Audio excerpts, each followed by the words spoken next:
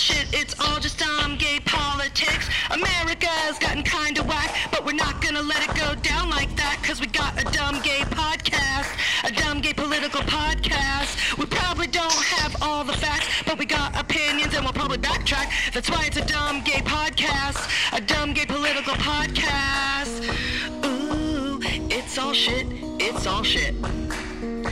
Ooh, it's all shit, it's all shit. I mean, are we gonna die? I don't know. You're extreme. I am extreme. It's all shit. This shit is bananas. B-A-N-A-N-A-S. This shit is Trumpanas. Trumpananas. What? I don't know. I don't even know. Hey everybody, welcome to Dumb Gay Politics. I'm Julie. And I'm Brandy. And this is the podcast where we talk about the week in politics like we're talking about reality TV. And we're back, Meow. Oh. After a glorious week. Wonderful week off. Are there any highlights to your glorious week off? No, none. Not at all. Just not doing the podcast. We still did our Patreon podcast. We did. We still were there. We always do our Patreon podcast. Yeah, we that's never right. miss that one. No, we always do, and they're not political. Not to get into promoting it right away, but oh, they're just fun little stories. And this week, I mean, there was a lot. I feel like we still worked a lot. I had a secret project that I'll talk about on the Patreon. I won't talk about it here. You did some acting work. I did some acting work. Yeah, I did. And, I did laundry and I cleaned and you know what I mean? It was nice. It was nice. I had someone come out and see about putting a soft water system in my home. Wonderful. You took the cat to the vet. Just, living the good life, really. But made appointments. Ultimately, I thought we were going to be able to skip Afghanistan. Oof, I just thought it was going to slide right by. Nope. It turns out it really became a heavy duty diaper of this entire episode. This entire episode's about Afghanistan. This entire episode. And I was like, wow, I really misjudged that. Wow. And we even talked about it with each other, just in conversation. We couldn't even stop. Well, it's fun to talk about it with each other, when it's not for work. It's True. Fun. We just get to bitch and complain. But Yep. I just want to talk about like infrastructure and getting money and getting new things, like shopping for America. Yeah. Shopping for America. I don't want to fucking talk about I know. Middle East. I know. But this is a huge deal. This episode is all Afghanistan 24/7. I mean, it's 20. And this is a huge deal. Huge deal. It is a huge deal. Huge. And of course, we won't get into it in a second, but of course it wasn't just a seamless situation. It was a horrendous, hideous situation. Well, we got some gifts. Some things, even in the darkness. That's right. There's the light. Now, Aaron Cordova. He is our Patreon boyfriend. Yes. He actually did our Patreon podcast. He gave us many, many piping hot cups of tea on Demi Lovato. He did a little Trisha Paytas tea. That still, it's so familiar that what he told us about Trisha Paytas that I feel that it's my memory now. I picture it in my own head as if it happened to me. I literally thought I saw her driving on the 5.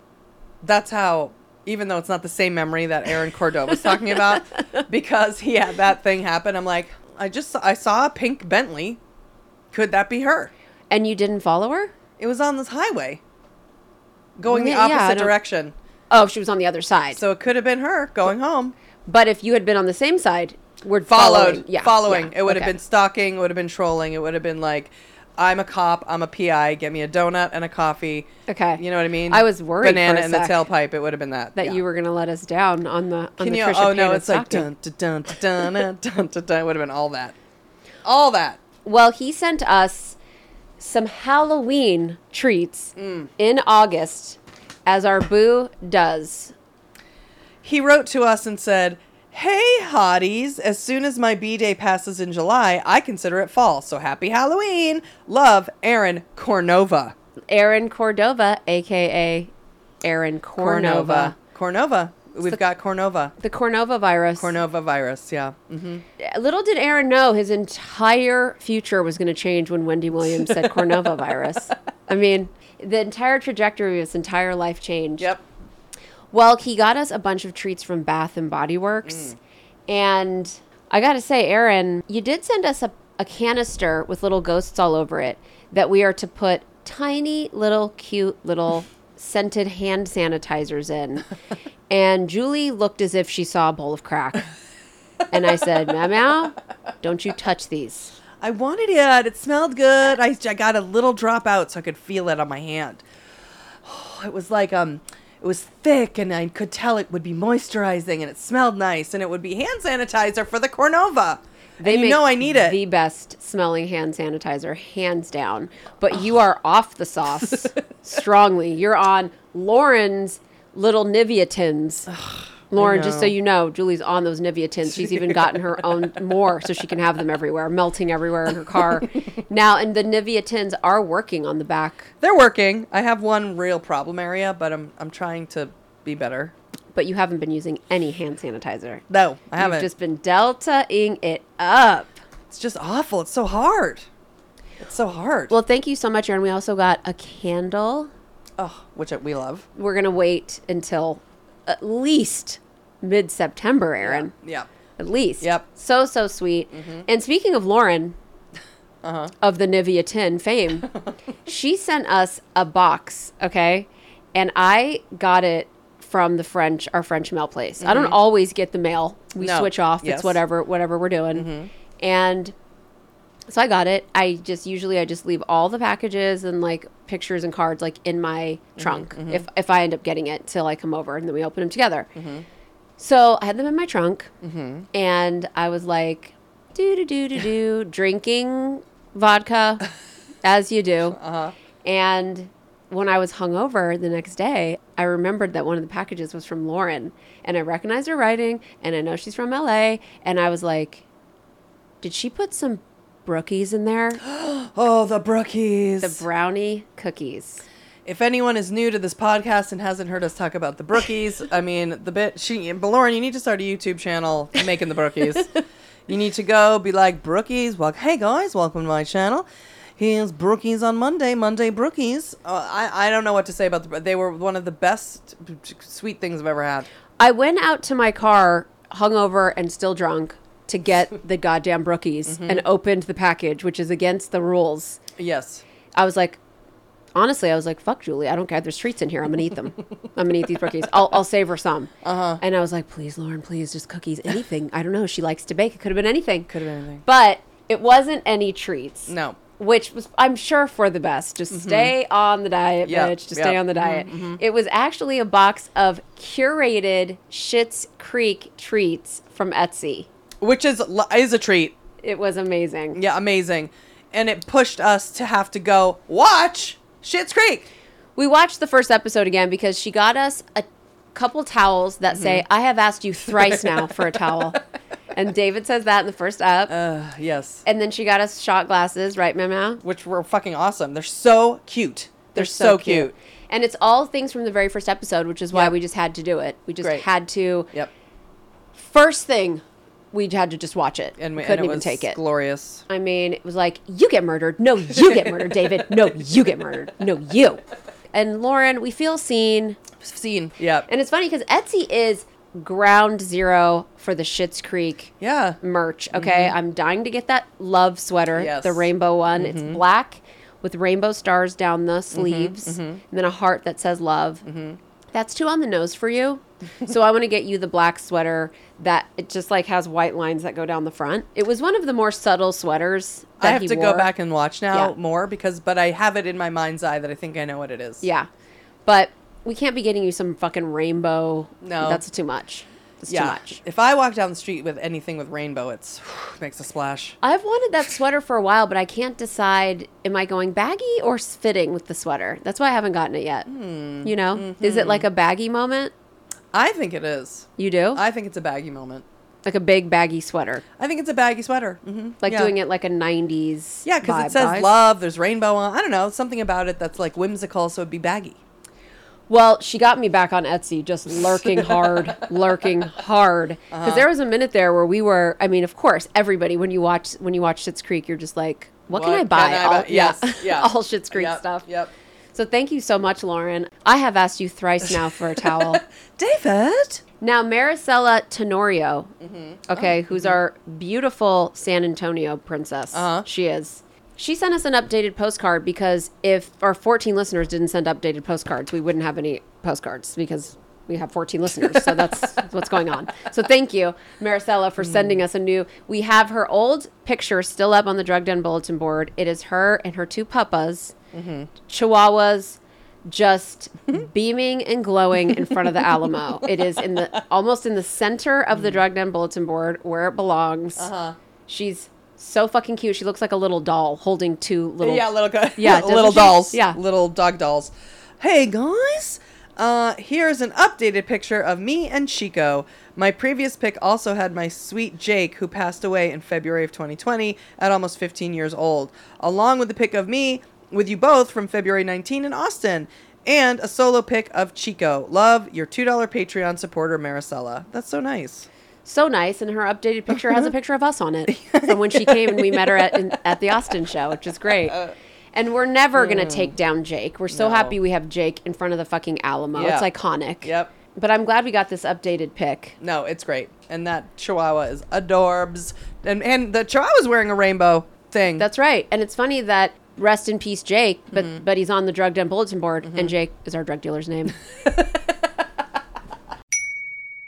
All right, now it's time for JoJo and Kiki. Lock the doors, lower the blinds, fire up the smoke machine, and put on your heels, because I know exactly what we need. JoJo and Kiki. I wanna have a Kiki. Lock the doors. Hey. JoJo and Kiki. Motherfucker.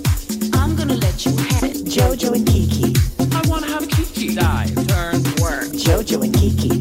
We are gonna serve and work and turn and Honey. Okay.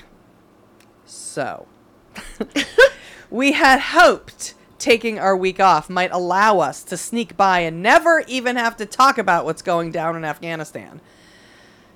There's a virtue signaling parade going on across America because every single person knew the right thing to do and the right way to do it. Except apparently for JoJo and Kiki, who have become the de facto scapegoats for the indignant and offended virtue mafia. Well, turns out, sweetie, JoJo and Kiki are not to blame for what's happening in Afghanistan. And even though we are going to do a shallow dive into the river of shit that leads directly from the past 4 American presidents right into Afghanistan, they aren't responsible for what's happening there either. But why aren't they? Someone must be responsible, right, Meow Meow? We have to have someone to blame or we can't signal how smart and empathetic and psychic we are. Well, there is someone to blame. It's just not JoJo and Kiki or the American military or the past 4 American presidents. Tell them who is to blame for what's happening in Afghanistan, Meow Meow. Afghanistan. Correct. Afghanistan. That's who's to blame. I mean, sorry. Are there innocent people that are being victimized? Of course. And it sucks. But there are innocent people here being victimized by our shitty fucking 2-party government system too. That happens everywhere. And here on this podcast, we blame Afghanistan. That's who we are mad at. So if you're hungry for Democrat bashing, turncoat, self-righteous, neoliberal, hypocrite energy, you've come to the wrong place and you're gonna go home hungry. So I recommend you turn this off and put on Chapo Trap House or The Daily, or better yet, go to www.patreon.com/dumbgaypolitics and subscribe to our Patreon podcast, where you can listen to us be insufferable about every other topic except for politics. Exactly. Oh, yep. There you go. Go, go, go. Shoo, shoo, shoo. Shoo, shoo, shoo away to the Patreon. Sorry. We're not mad at JoJo and Kiki for what's happening in Afghanistan. We're just not. And I've got a full spoken word op-ed coming up in the next segment, which is sure to offend anyone who sticks around. So consider yourself trigger warned. Well, I think that's the best we can do, man. Now we did 2 warnings Yep. in the last Warning. 30 seconds. Warning. Yeah. We are not mad at JoJo. No. We're not mad at him. No. So if So- you guys feel like you're just starting to get that feeling inside of like, They are not what I thought they were going to be. just turn it off. Just go. Meet us back here next week. Yeah, it's okay. We can all have different feelings. Yeah, It's fine. or meet us on the Patreon, and you'll never have to Right. hear us disagree about this. But for now, this is what's going down, and it's Yeah. going down for the rest of the episode. And it's going down deep and it's going down hard. Yeah. Okay. And real quick, for anyone who's sticking around, I guess because you're a masochist, and if you feel like we're too easy on Joe Biden and Kamala Harris, fine, we're aware. We were too easy on Obama too, motherfucker. We like it. It's nice not feeling frustrated and annoyed all the time. It's nice believing that some of the people in charge aren't sociopathic assholes who pretend to love Jesus when all they care about is making money by any means necessary. And that's saying a lot coming from me. I'm the most materialistic person I know. And the most materialistic person I know. Thank you. Oh, but we do get mad at JoJo and Kiki. We do. We get annoyed that they bow down to pander douche Democrats like Kirsten Sinema and Joe Manchin, who help Republicans cockblock any meaningful and profound legislation by hijacking the filibuster and using it as their own personal paper shredder. We get pissed that Joe Biden makes deals with them and allows them to control the entire Senate process and leaves Nancy Pelosi to do the dirty work of making them bend to her iron motherfucking wop will. There's 5 million representatives in the House. Nancy Pelosi has the most liberal people in the history of Congress in the same caucus as Democrats who are so conservative they might as well be Republicans. And she puts those motherfuckers in check on the regular. And Joe Biden can't own 2 losers like Joe Manchin and Kirsten Sinema in the Senate? Come on! Exactly. See, we do get annoyed. We blame him for stuff. Yep. Just not Afghanistan. No. So right now, we're basically going to give a broad, generalized overview of what got us here for anyone like me who doesn't know because, again, like me, they never pay attention to anything that isn't on Bravo. And this is all just so that we can pass the baton to Julie, who will take it and use it to beat the issue to death in her spoken word op-ed. And when we say death, I mean to death. Yeah. Like double dead. Yeah. Okay? You'll So, use the baton and your bare hands. and all of the bats. So Yeah. that's another warning. You are consider yourself fourth warned. We have now thrice warned you. Exactly. Okay, you have been Exactly. thrice warned. So let's just start at 9/11. Okay, the terrorists who did 9/11, which was on September 11th, 2001, planned and executed the attack from Al-Qaeda bases in Afghanistan. At that point in 2001, before Mark Zuckerberg ruined all of our futures and our children's futures and their children's futures, when a terrorist attack happened anywhere, we, as Americans collectively, blamed the terrorists. What a wonderful time to be alive. And at that time, I had just moved to Southern California from Texas, and I can say definitively, people in Los Angeles hated George Bush. Every single person walking around LA who would open their mouths about politics hated George Bush. I'm sure there were people that were fans, Right. but they didn't. They were in hiding like the Trump people here. They hid. Yeah. They were furious about the hanging Chad and Jeb Bush in Florida and that whole fucking Yep. debacle. But despite the fact that the Bush administration clearly missed the key intelligence predicting 9/11, and by the way, it was definitely there. Yeah. Democrats didn't blame George Bush or his administration. Pre-Twitter and pre-Facebook, terror attacks on democracies weren't partisan politics. They were terrorist attacks by disgusting assholes. But now, because of the Russian trolls and bots invading social media, even Blossom being named the new host of Jeopardy turns into a heinous political fight. Somehow this turned into my spoken word op-ed on America becoming a Russian Chinese finger puppet via social media. That's what we're doing. There you go. There's your fifth warning. Okay, so after September 11th, George Bush vowed to stamp out global terrorism. That was his whole thing. He wanted to stamp it out. He called on the Taliban, which was controlling most of Afghanistan at the time, to turn over the Al-Qaeda leaders like Osama bin Laden, who were hiding out there. The Taliban said, yeah, baby, no, we aren't going to do that. So 1 week later, on September 18th, Congress authorized U.S. forces to go after those responsible for 9/11, but never explicitly declared war on Afghanistan. Because they were just like terrorist groups, Yeah. going wherever. Technically speaking, we've never been at war with Afghanistan. That is absolutely true. We are warring with the Taliban, technically speaking. But maybe we should have. Could this have been the first mistake? That's the problem with going back and looking at a problem once you know the outcome. Hindsight is 20/20, and that's not the last time we will say that today. Either way, George Bush said it was going to be a long and lengthy campaign, unlike anything we've ever seen. Did he mean 20 years? Or did he mean 5? Exactly. Because it's been 20 now. Who really knows? It's been 20. So, anyway, they sent the troops to Afghanistan. And for all of Bush's 2 terms, it was an ongoing fight with the Taliban who never gave up. To this very motherfucking day, they never gave up. And I'll tell you this, if I may add something, in watching the Taliban and understanding their missions, goals, how they work, they literally say with their own words, "We like dying. We don't mind it. It is a Like martyrdom for Yeah. us, and it makes us feel that we are working for God." Literally. They don't care about life at all. And they've proven that. Over and over and over and over and over again. So during that time, as we know, Bush's vice president, Dick Cheney, needed to make his Halliburton paper, boo-boo. So they all pretended they found weapons of mass destruction in Iraq, and that diverted attention and resources away from Afghanistan for a time. But all in all, by the time Bush left office in 2009, there were more than 30,000 troops in Afghanistan, and the Taliban was staging a full-blown insurgency. Enter Barack Obama. Now, when Obama got there, he was immediately pressured to add more troops to stop the Taliban, which was strengthening and attacking on the regular. Obama's vice president, Joe Biden, made it clear he disagreed with sending more troops to Afghanistan, but Obama did it anyway, and then set a deadline of 2011 for beginning the process of pulling the troops out. In a televised speech, Obama said that the additional troops would help the United States to transfer responsibility, this is important, to transfer responsibility of protecting their own country to the Afghans.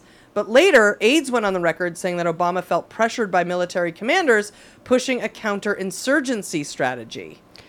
Yeah, everyone and their fucking agenda on a war he inherited from Bush and the Republicans.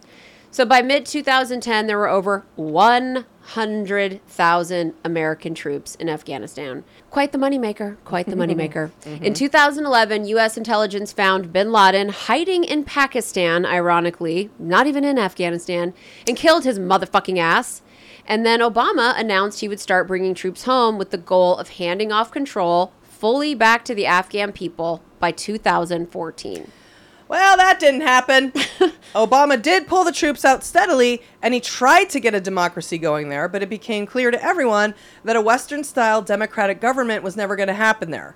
So we basically became a military that was there to take out terrorists and keep the Taliban at bay. That was our role. A very, very expensive role, supported by people who don't even want to spend $1 on this country, and exploited by people who won't protect their own country. Save it for your op-ed. I know there's so much in this that's in that, so we're just gonna, it's good. We're gonna bring it home. So, by 2014, Obama had gotten it so there were less than 10,000 U.S. troops in Afghanistan, and they were mainly there to train and assist the Afghan military. Obama did a lot. Okay? He did a lot. He got a lot of people out of there, and he almost reached his goal. But at the end of his presidency, he felt the security was just too fragile to fully pull the troops out of there. And then we got Trump. So Trump campaigned on getting the troops out of Afghanistan immediately. He loved acting like Obama was a big fat pussy who couldn't do it, and he was just going to roll in there and do it. And all of his disgusting followers, and many Democrats too, loved it. Because literally no one, wanted us to be in Afghanistan indefinitely dealing with their fucking problems. No one. So then, Trump unfortunately got elected and of course couldn't do it because he's the biggest fucking pussy to ever sign a bill in the Oval Office ever in the history of the Oval Office. He didn't do any of the tentpole things he campaigned on. He didn't finish the wall, he didn't get rid of Obamacare, and he didn't get out of Afghanistan. He's a loser. Loser. Hugely, bigly. You're right. And he is a pussy because he wanted to pull out of Afghanistan the entire 4 years he was president. But he couldn't stand up to the military generals and corporate warmongers funding his campaign. So he passed off the decision-making to the Pentagon, who, of course, love occupying territories. That's their bread and butter. Literally. How else can they justify the budget for shrimp scampi dinners and Peloton bikes in their gym? We realize this is all coming across very cynical, and we are fine with that. We saw the Pentagon budget. We saw it. We saw the Pentagon budget, and we saw the picture of Mike Pompeo standing with the motherfucking Taliban. It's only going to get worse in your op-ed. It's going to get so much worse, and we're begging you now to shut this off. Just turn this off. You need to turn this off, because you are not going to get what you want. Patreon.com/dumbgaypolitics. It's more fun. I mean, this was really supposed to just be an explainer segment, but we're too angry and overly opinionated to explain anything to anyone. But let's keep explaining.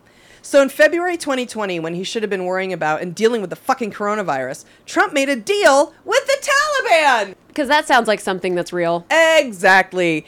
He promised a full American withdrawal by May 2021 in exchange for guarantees that the Taliban would reduce the violence and cut ties with terrorist organizations, even though they are one. But neither him nor his military commanders put any measures in place to ensure the Taliban would honor the deal. And according to the Pentagon, and everyone with eyes, they clearly didn't. The Taliban began gaining strength the minute the first American troops left Afghanistan under that deal. And it's not like they didn't know. They just didn't care. Everyone had a different reason for wanting it to implode. And it has. Mm-hmm. So then Trump lost the election, and his fairy tale deal with the Taliban and the May deadline it rode in on were passed along to Joe Biden. And I'd say it has officially imploded. According to CNN, Biden was dealing with his team on Afghanistan before he was even inaugurated. He was obsessed with it. He's been wanting to get out of there since he was Obama's VP, and he wasn't going to puss out now. So he moved the deadline to September 11th. The 20-year anniversary of the day that got us into this was the day he was going to have us out of it. I myself love a grand gesture, I must say. Yeah. And guess what? He did it. Monday, the Pentagon announced that the last military planes had left Afghanistan. All total, the military got 122,000 people out of there. Supposedly, there are fewer than 250 American citizens left there who actively want to leave. Now, hopefully, most of those people are already out of Afghanistan, and they just aren't accounted for yet. It's a scary, fucked up place to be right now. It's awful. Horrible. Yeah, it really is. And it's sad. And it sucks that anyone is stuck there that doesn't want to be there. It shouldn't be happening. We know that. But I blame the Taliban and the terrorists. I don't believe the violence happening there, even right this minute, is our fault. I just don't believe that, and you don't believe that. Mm-hmm. We don't. But regardless of who's to blame, we aren't responsible for it anymore. So, see you later. America wasted 2 decades, $2 trillion, and 2,000 lives in Afghanistan, and we are leaving it exactly the way we found it, deadly chaos.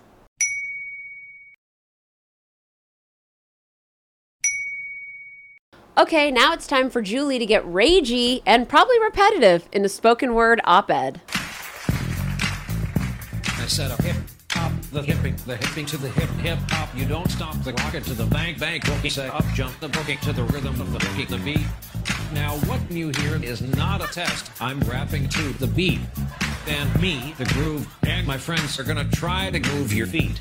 See, I am Wonder Mike, and I'd like to say hello. But first, I gotta bang the boogie to the boogie. Say up jump the boogie to the bang boogie. Let's rock. You don't stop. Rock the rhythm that will make your body rock. Well, so far you've heard my voice, but I brought 2 friends along. And next on the mic is my man Hank. Come on, Hank, sing that song. Check it out. And the C-A-S-N-D-O-B. And the rest is F-L-Y. You see, I go by the code of the doctor of the mix, and these reasons I'll tell you why. You see, I'm 6'1", and it turns up on, and I dress to a T.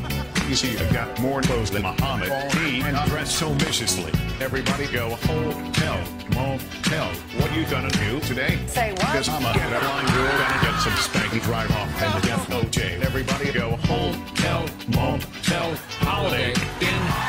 This is our new segment called Spoken Word Op-Ed, where one of us or a special guest has the floor to speak our mind on important events happening in the news right now.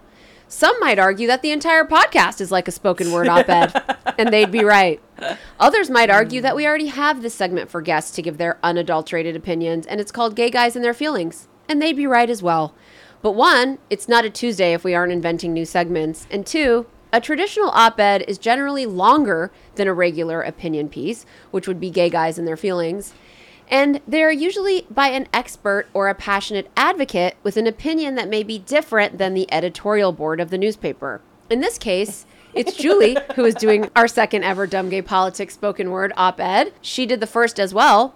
And while her opinion isn't necessarily different than mine on this subject, me being the other member of our editorial board besides her, her opinion on this subject is certainly a fuck of a lot more informed than mine, and it is most definitely, probably, perhaps, and most likely different than the majority of the lamestream and social media commentary on the subject.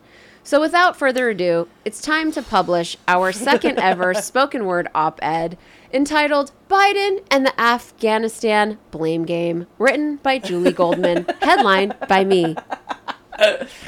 And this is your 6th warning. So if you're still here, it's really time to go. Get out while you still can. Get out while you still have any enjoyability of us. So do you think we'll have like me. 5 listeners or somewhere between 5 and 10 left when this is all said and done? Oh, God. Well, listen, got to stand in the truth of the truth. So, and I hate to be redundant, but we're going to go over for anyone who just checked out during the last segment or you're back or whatever, you missed the timeline. I'm going to go over it a little bit again, but in a little bit of a different way. It's been called the longest war, 20 years. America entered Afghanistan in 2001. The penetrator-in-chief at the time was George W. Bush, with whom, of course, we now think very differently of. Before Trump, he was a joke. After Trump, he's a delightful romantic comedy romp of which we long for. And then we got Obama, and the country experienced a real man for a minute, who explained why he needed to go in deeper to Afghanistan for the main purposes of slowly pulling out. Right, ladies? Right? Am I right? Come on, gals, come on.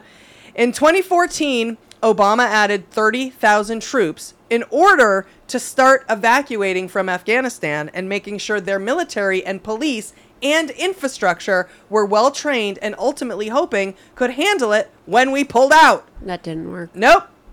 We then suffered through the mushroom dick of Trump, who himself talked about pulling out, but of course stayed in because he's a liar and will tell you it's a finger when you know full well he's fucking you. So he went on and told us how it's time to end the war, and he's going to bring our brave men and women home, and he's the only one who's going to end this long war, which killed so many of our brave American servicemen and women. And those words, our brave American servicemen and women, are the words that Republicans have babies to. It's their aphrodisiac. It's their life's blood. The Republican and conservative chorus of bringing our troops home and the shitty job Obama did, even though he killed Osama bin Laden. But God forbid he get 1 ounce of credit. And being able to sit in the trauma of our brave men and women, while out of the other side of their mouths support a Muslim ban, want to pull out immediately of Syria, and want all of our money to go to defense while sending all of our brave men and women into war. Or at the very least, unsafe situations where they get killed or traumatized and come home. And where are the Republicans then to help them, the great veterans? Nowhere. They can't get enough of their echo chamber of bring the troops home, except when a Democrat actually does it. Their dicks have been so hard for the last 20 years, but now all of a sudden, they're going limp because they don't like how the troops are coming home, and they're calling for Biden's impeachment, and it's egregious to say the least. The hope for a normal Republican Party is over. If you're still a Republican, good luck to you in life. Warmest regards. Now, during Trump's reign and concerts of circle jerking and pretending he cared about the troops, what he did was send bloated Mike Pompeo to take a picture with one of the demons of the Taliban and seal the Faustian deal that Trump had made with them. Which, as we said before, was that he would eventually pull U.S. troops all the way out of Afghanistan, including in his deal was the release of every Taliban member that we had in prison. And he went ahead and let them all out, because the Trump administration and the Taliban are nothing if they're not money-grubbing stunt queens. Biden, as we know, has taken over, and he, as we said before, had made the grand gesture of September 11th. Now, that extraction date, as we know, has changed to August 31st. Now, it's unclear as to what the details and the reason exactly why the September 11th date felt short, I can only imagine the level of terrorism we were threatened with, and ultimately, I think a real man understands when it's time to pull out. You pull out. And you gals know it's messy, it's inconvenient, and you gotta clean it up. But I think you'd all agree it's better than getting pregnant or suffering through that horrible condom. But with that said, he did what a grown man does who has compassion and understanding, and also has to face the tough choice of knowing it's not easy to fight against what's comfortable and what feels good. He didn't take the easy road. He didn't put blame on anyone else. He looked at us all in the face and said, look, it's been 20 years, 4 presidents, and I'm not going to let another president deal with this. We need to let the Afghan people take over. And as we all did, and Biden assumed that with 20 years of work and deals and commitments and promises and training and military and infrastructure and money that we poured into that country and helped them rebuild, that the 300,000 plus or minus of their own military, Afghan forces would fight against the 75,000 Taliban forces. May I say that again? 300,000 military men against 75,000 Taliban men. Now, I'm not much for men's and women's roles, but in a country that's defined by them, I'm going to go ahead and blame every male and man that is alive in Afghanistan for what is going on. Those cowards are to blame, not Biden, not even Trump. The 300,000 men who bent over and put their assholes in the air are to blame. What we're witnessing are scared children who I guess were so spoiled by their parents and weren't ready to be left alone. But at the same time, mama needed to go to work. Afghanistan itself is basically the most occupied, war-torn country on the planet. Afghanistan is a landlocked country next to Pakistan, and for centuries has been seen as a great passageway or middle ground in Asia. So if a country owned it, it would have a military vantage point, and that is why over the courses of thousands of years, every empire has tried to occupy and own Afghanistan. But modern invasions include Britain, Russia, the Sikh Empire, which is part of India, and of course the United States. But Russia was the main one in our lifetimes that really changed everything. Did you know that in the 60s, Kabul was apparently like Austin, Texas? That women were going to school? That it was a tiny European enclave in the Middle East? It was so secular to the point in that people enjoyed everyday freedom. And they were happy, relatively speaking, just like in Iran. And who came along to ruin it? Who? Anyone? Men! The Russians tried to take them over, bring communism. This led to the freedom fighters who fought them off. They weaponized and utilized religion as a defense and an educator to separate groups and tribes. They were fractioning off in rural areas, which are like the compounds and gross fundamentalists here. After the Russians were fought off, all those gross men started banding together under the banner of Islamic law. People thought, however, after the Russians left, they would resume their normal lives, that they would be okay, but they weren't. They now had to deal with a fundamentalist Islamic fuckbag group of men who started dismantling everyone's freedom, particularly the women. One woman described some of the atrocities, of course, such as rape. That's easy. But a little something that we don't hear about that the Taliban does is to cut their breasts off. Oh my God. But I digress. It's Biden's fault. And why don't you chew on that before you send a letter about how offended you are about my lack of cultural sensitivity? The country fell apart entirely, and the short of the long of it is Al-Qaeda, Osama bin Laden, the Taliban, and millions of religious fractions of men grew stronger. 9/11 happened, and now we're full circle, and America was in there, and we're finally fucking leaving. In the 20 years we helped make changes, women were back in parliament, going to school, showing their faces in public, people had businesses, and things were not completely normal, but they were experiencing freedoms and life and culture again with the help of the United States. With that said, it's important to note, had they just been left alone from the beginning, who knows where we'd be now? We lost countless soldiers' lives. We had help from Afghan people, which of course is what we keep hearing about on the news, the interpreters, the helpers. But to this day, we got out 122,000 people from that country, 122,000 people. And remember, 75,000 Taliban, 75,000. But we've airlifted out more people than are even in the Taliban. That says everything to me. Clearly, the majority of people wanted to live a secularized, if not religiously reform life. But much like the Capitol rioters and the GOP, the minority somehow still rules the majority. Biden had given speeches starting in April about pulling out and how we had to see, well, what'll happen? How will the military do? How will the Afghan government do? We think they're going to be okay. We've set them up. We gave them the training. Did our hard work and lives we lost pay off? He believed in them. He believed in them. He believed all of our money and our hard work would pay off. But you know what? It didn't. It didn't. And I think Joe Biden is horrified and disappointed, as we all should be. I'm quite sure there could have been better planning, but ultimately the Republican and conservative hand-wringing about how awful this is, how Biden needs to be impeached, is fucking disgusting. It's divisive, and it is not authentic.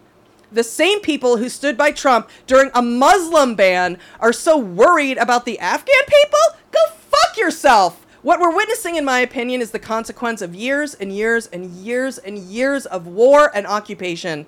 It is the consequence of men who love war and power and use religion as their shield and weapon in order to keep dominance over women and over a society of who they feel has wronged them. You want to know what a country would look like if incels ran it? It's Afghanistan. Ooh, burn. It's a hard thing to try and express, and there's more, it's complicated, and at the end of the day, I should say that we're all to blame in a way, we in the world. Because what we're witnessing isn't just part of the past 20 years, and it's an extension of manhandling a country that cannot grow up. It is stuck in a medieval idea of religion and power and trauma, because it cannot grow past the confines of everyone wanting to own them and control them. But the biggest offender are their very own men. The specifics, however, of dealing with refugees and the trauma of what we're witnessing and what these people have to go through has to be addressed and handled. And in my opinion, this isn't America's problem. This is the world's problem. Now, no one's going to see it like that. But as an American and a Democrat, I stand by Joe Biden. And I think this administration took extraordinary courage and sacrifice to face this and to go through this. I don't think they ever imagined the extreme immaturity and cowardice of the Afghan men, but here we are. So yes, we have a lot of work to do, just even so far as educating ourselves as to why we're here, why this is happening, and how we can deter it from happening somewhere else. The Republicans here are using this entire traumatic and awful event in an opportunistic, repulsive power grab, and not even with our own Taliban, who stormed the Capitol, have they come together and shown this kind of courage and moral fortitude, or the level of outrage that they're pretending to feel during this. The media has also glommed on, and though we should be critical and analytical, their critique is absolutely backward and not placed in the right direction. I hate to say that I think this whole disgusting, awful, violent, horrifying, hideous event needs to happen. Without this happening, I don't know that anyone would be humbled enough to learn anything new. I'm not saying anyone's gonna, 'cause history. But we are being given a huge curse and blessing here. If we don't jump in, we're really missing out. So what do?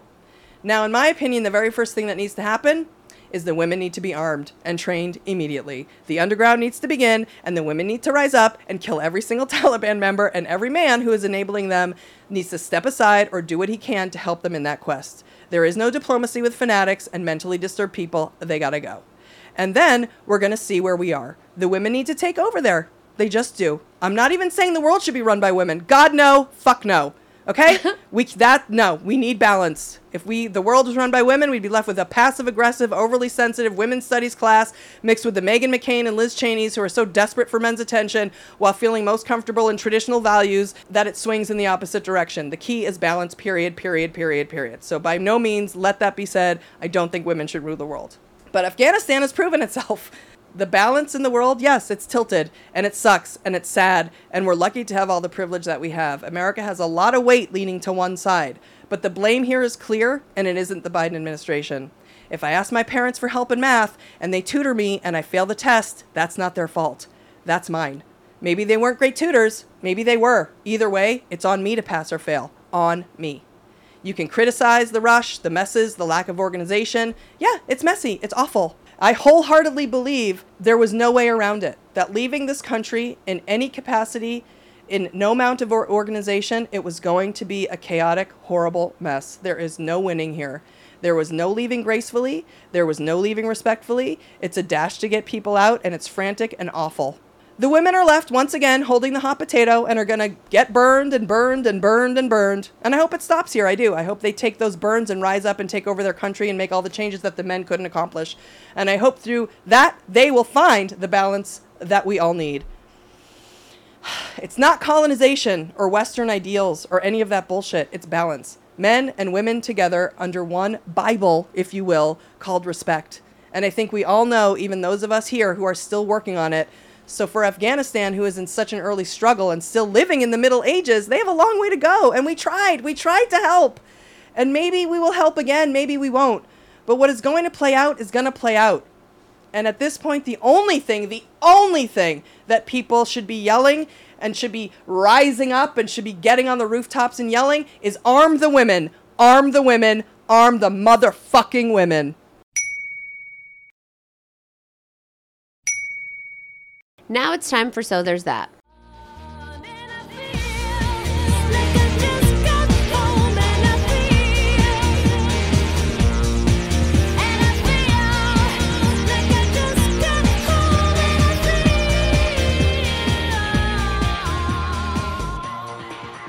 All right. So this is the part of the show where Julie, after all of that, has to find a So There's That moment that's happening because of or in spite of the incessant, existential, philosophical, and literal fighting going on all around us every day. Whether it's about housewives or the House of Representatives, we are all simping in someone's timeline and mad at everyone who disagrees with us. It's a dark cycle that I myself get sucked into, until I remember that it's being manufactured and perpetuated by trolls and shadow accounts that aren't even real people. In fact, it's one person masquerading as 100 people, and then bots duplicating the tweets of those 100 fake accounts 100 times. And now you've suddenly got 10,000 tweets and only one single real human being behind them. Ugh. It's a sad, underpaid human being playing Candy Crush on their phone in a warehouse in Moscow while posting quote-unquote opinions about American basketball or politics or YouTube influencers or Bravo shows or mask mandates or vaccines or Jeopardy hosts or Twitch dramas or TikTok dancers or religious freedom or gun rights or mental health or pronouns. Opinions that these people have to put through a translate app to even be able to type in the first place. It's so fucking depressing. I can't handle it. Many of these conversations need to happen, but they need to happen between real people who live in America who are actually affected by these issues personally. And rather than find a way to ensure transparency online or find a way to prove an online identity and cut down on trolls and bots and shadow accounts, money-grubbing corporate America did what they always do. They secretly dumped their toxic waste in the ocean and made their own troll farms. Farms that post fake reviews, fake outrage, fake support, or whatever it is that they need to keep their corporation going and successful. And that's why we all need Julie's So There's That every week. You're our hope troll, Meow. Our hope troll. Hope troll! That should be the new segment. Hope troll. Well, I needed to find something good after all that anger and yelling and God. It really just brought up all of the infighting here, because it's Right. just one of those things that shines a microscope on what goes on social media, and then like I said, just understanding that more than half of the people in these arguments don't even exist. And hey, how about rather than, I didn't say in the op-ed, how about rather than blame, because it's always blame, because it's always about their agenda and who's going to get votes and you want to keep your job, how about like all banding together over this hideous thing that's going on? And you can criticize, fine. It was messy, it was whatever. But there could have been a banding together here. There could have been a banding together With coronavirus too. But no, everything has to be my side, your side, my side, and your that's side. because of social media. Right. In the past, there's that philosophy that if we don't have an outside enemy, we become each other's enemy. Mm-hmm. And we always did. And it was proven in 2001 because everybody who hated each other came together. Yeah. And now it's impossible. Coronavirus was the perfect opportunity. And now it's just going to keep happening over and over. Well, what'd you find for hope this week? So this episode's been very intense and there's just been so many awful, gross things this week. It was definitely hard to find something inspirational. And this is just going to be quick. I was going to settle on Nancy Pelosi and her fucking kick-assery beyond words and absolute queendom and her cunt crown, which should be revered and worshipped, but I didn't. I mean, Nancy Pelosi is up there with JoJo and Kiki. I mean, just a queen beyond measure. A queen. But I then stumbled upon this heartwarming and touching story, which did have me shed a little tear. It's hard to shed a tear when you're so angry, but then when the anger goes, you just get real sad. Oh, yeah. Because that's all anger is anyway. It's just sad. Now, in the middle of the gross pullout of Afghanistan and the messiness of the last few weeks, like I said, Biden is just getting beaten down. I just hate it. I just feel very protective of him. And even if there's mistakes made, I know in my heart, he believed he was doing the right thing. I think he still does. I think they walked back. Jen Psaki owns everyone. Yes. And I think they walk in the back and throw high fives. They're like, fuck yeah, we're out of there. We are out. Go fuck yourself, everyone. Yes. And I do think that he has a heavy heart, and I don't think he wants to lose any life, and I think he's sad about the people who are left behind or that they couldn't get or whatever. I do think that weighs on him. I do. And I think that propels him. Every heavy heart feeling that he has, I think, has helped to propel him in being a better person and a better leader, which is why I like him so much as president, because I think he really truly has emotion, an emotional reaction to people. While motherfucking JoJo is dealing with infrastructure, fucking Afghanistan, these fucking cunts in the briefing, you know what I mean? Yeah. All of it. Quietly behind the scenes, he signed the PAWS Act. The Puppies Assisting Wounded Service Members for Veterans Therapy Act. PAWS. Okay. This act, which he signed into law, requires the Department of Veterans Affairs to establish a 5-year program to provide service dogs and training to veterans with PTSD. Oh, I've seen those commercials. Cut the shit. Have you seen those Try commercials? not to cry. Where it's like, yes, like the guy, he's depressed, then he gets the dog, and the dog changes his life, and then he lost his leg, and then they show it, and it's like just so intense. It's beyond. And if you just any of these stories, and they're obsessed with these dogs. Okay, this is my best friend. I can't deal. I wonder if they would take the puppas. I mean, what do you think they train a dog to become? It's like some dogs, you know, I'm not going to mention any names. They just might be too big of assholes to be in the program. They might, and you know that those dogs are generally labs. German Shepherds. Yeah, nice, loyal dogs. I would love if the Pee-wee became a fucking therapy dog for veterans. Can you imagine? I mean, there's got to be Chihuahuas, because that would be cute, because you can carry it and you can hold it. Yeah. And, and they will bite a motherfucker in the eye for you. Yeah, and they will bite a motherfucker. Exactly. The thing with this veteran stuff is really sad. And from 2005 to 2018, nearly 90,000 veterans killed themselves. 20 of 100 veterans from Iraq and Afghanistan, by the way, have PTSD. And the coronavirus for veterans had a specific... it was like a triggering... It had a specific triggering effect on them, and that caused a lot of suicides. And a lot of them are alone, or, you know, there's just so much. And of course, Trump was a liar again with the veterans and the veterans and the veterans. And he didn't do shit for the fucking veterans. And of course, JoJo had to come in and be like, get the fuck out of the way. Let me do something and help these motherfucking people who, of course, he loves a veteran. His fucking son is a veteran. Yeah. And has also been through trauma. And until you've been through trauma like that, it's like we take these people and they're like we treat them like garbage, man. It's ridiculous. It is absolutely motherfucking ridiculous. So this bill has been circulating for years. Like the VA and other groups have been trying to make this happen. And the thing with therapy dogs is that they're expensive. So it's not that a veteran couldn't go get a therapy dog if one can afford it. This act is making it so they can get it for free. So great. That's why it's so amazing. And the thing with support dogs, emotional support dogs, whatever, these service dogs, particularly trained for people with PTSD, it absolutely lowers suicidal behavior, and they just have all sorts of research and data to show that it really saves these people's lives. Quote, we know service dogs are a proven life-changing and life-saving form of therapy for our veterans suffering from post-traumatic stress. This is Representative Mikey Sherrill from New Jersey. With this law, we are addressing the high-cost barrier that prevents many from accessing these incredible dogs, he said. He's also a Navy veteran. And it is a high cost.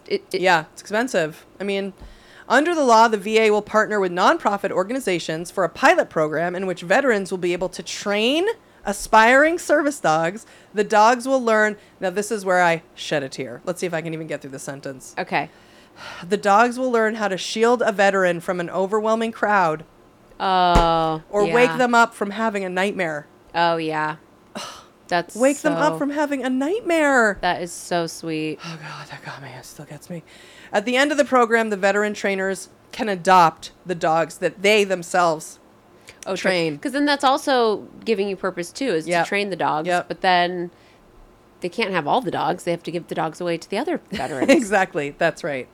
This is a really cool and heartfelt program. It's so great, and I hope it works out for everyone involved. And I just want to thank Joe Biden for being the kind of man a lesbian can be proud of. So there's that.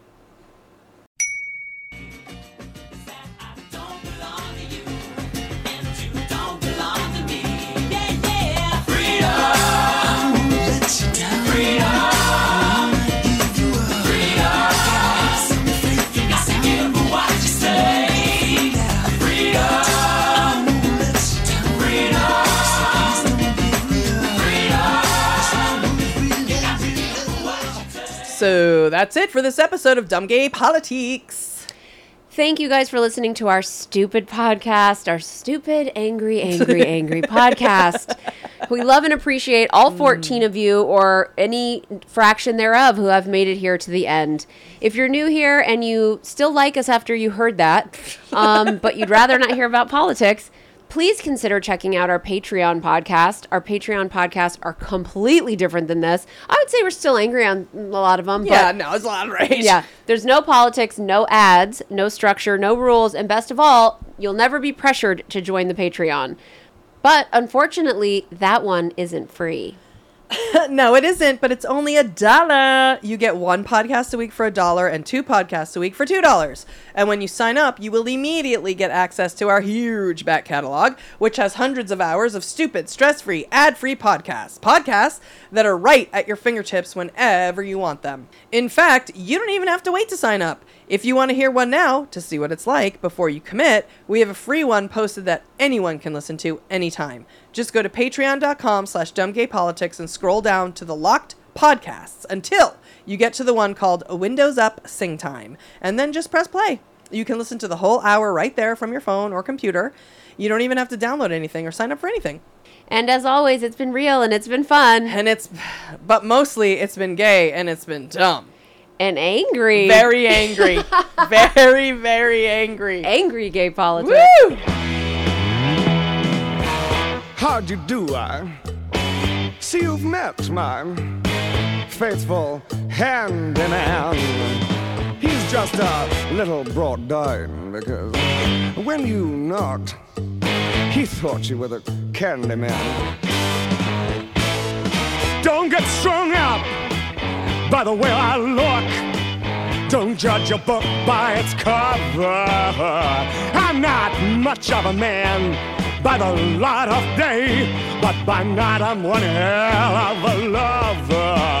I'm just a sweet transvestite from transsexual Transylvania. Let me show you a rhyme, maybe play you a sign. You look like you're both pretty groovy. Or if you want something visual that's not too abysmal, we could take in an old Steve Reeves movie. I'm glad we caught you at home. Could we use your phone? We're both in a bit of a hurry. Right. We'll just say where we are, then go back to the car. We don't want to be any worry. Well, you got caught with a flat world. How about that? Well, babies, don't you panic. By the light of the night, it'll all seem alright. I'll get you a satanic mechanic. I'm just a sweet transvestite from transsexual Transylvania. Why don't you stay for the night? Or maybe a bite. I could show you my favorite obsession.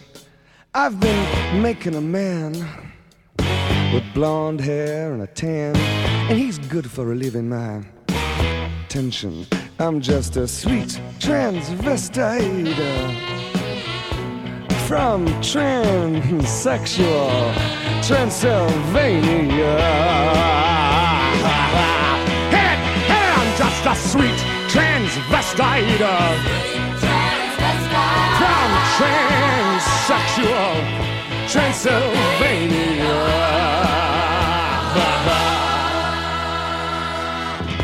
So, come up to the lab and see what's on the slab. I see you shiver with anticipation. But maybe the rain is really to blame. So I'll remove the cause. But not the symptom.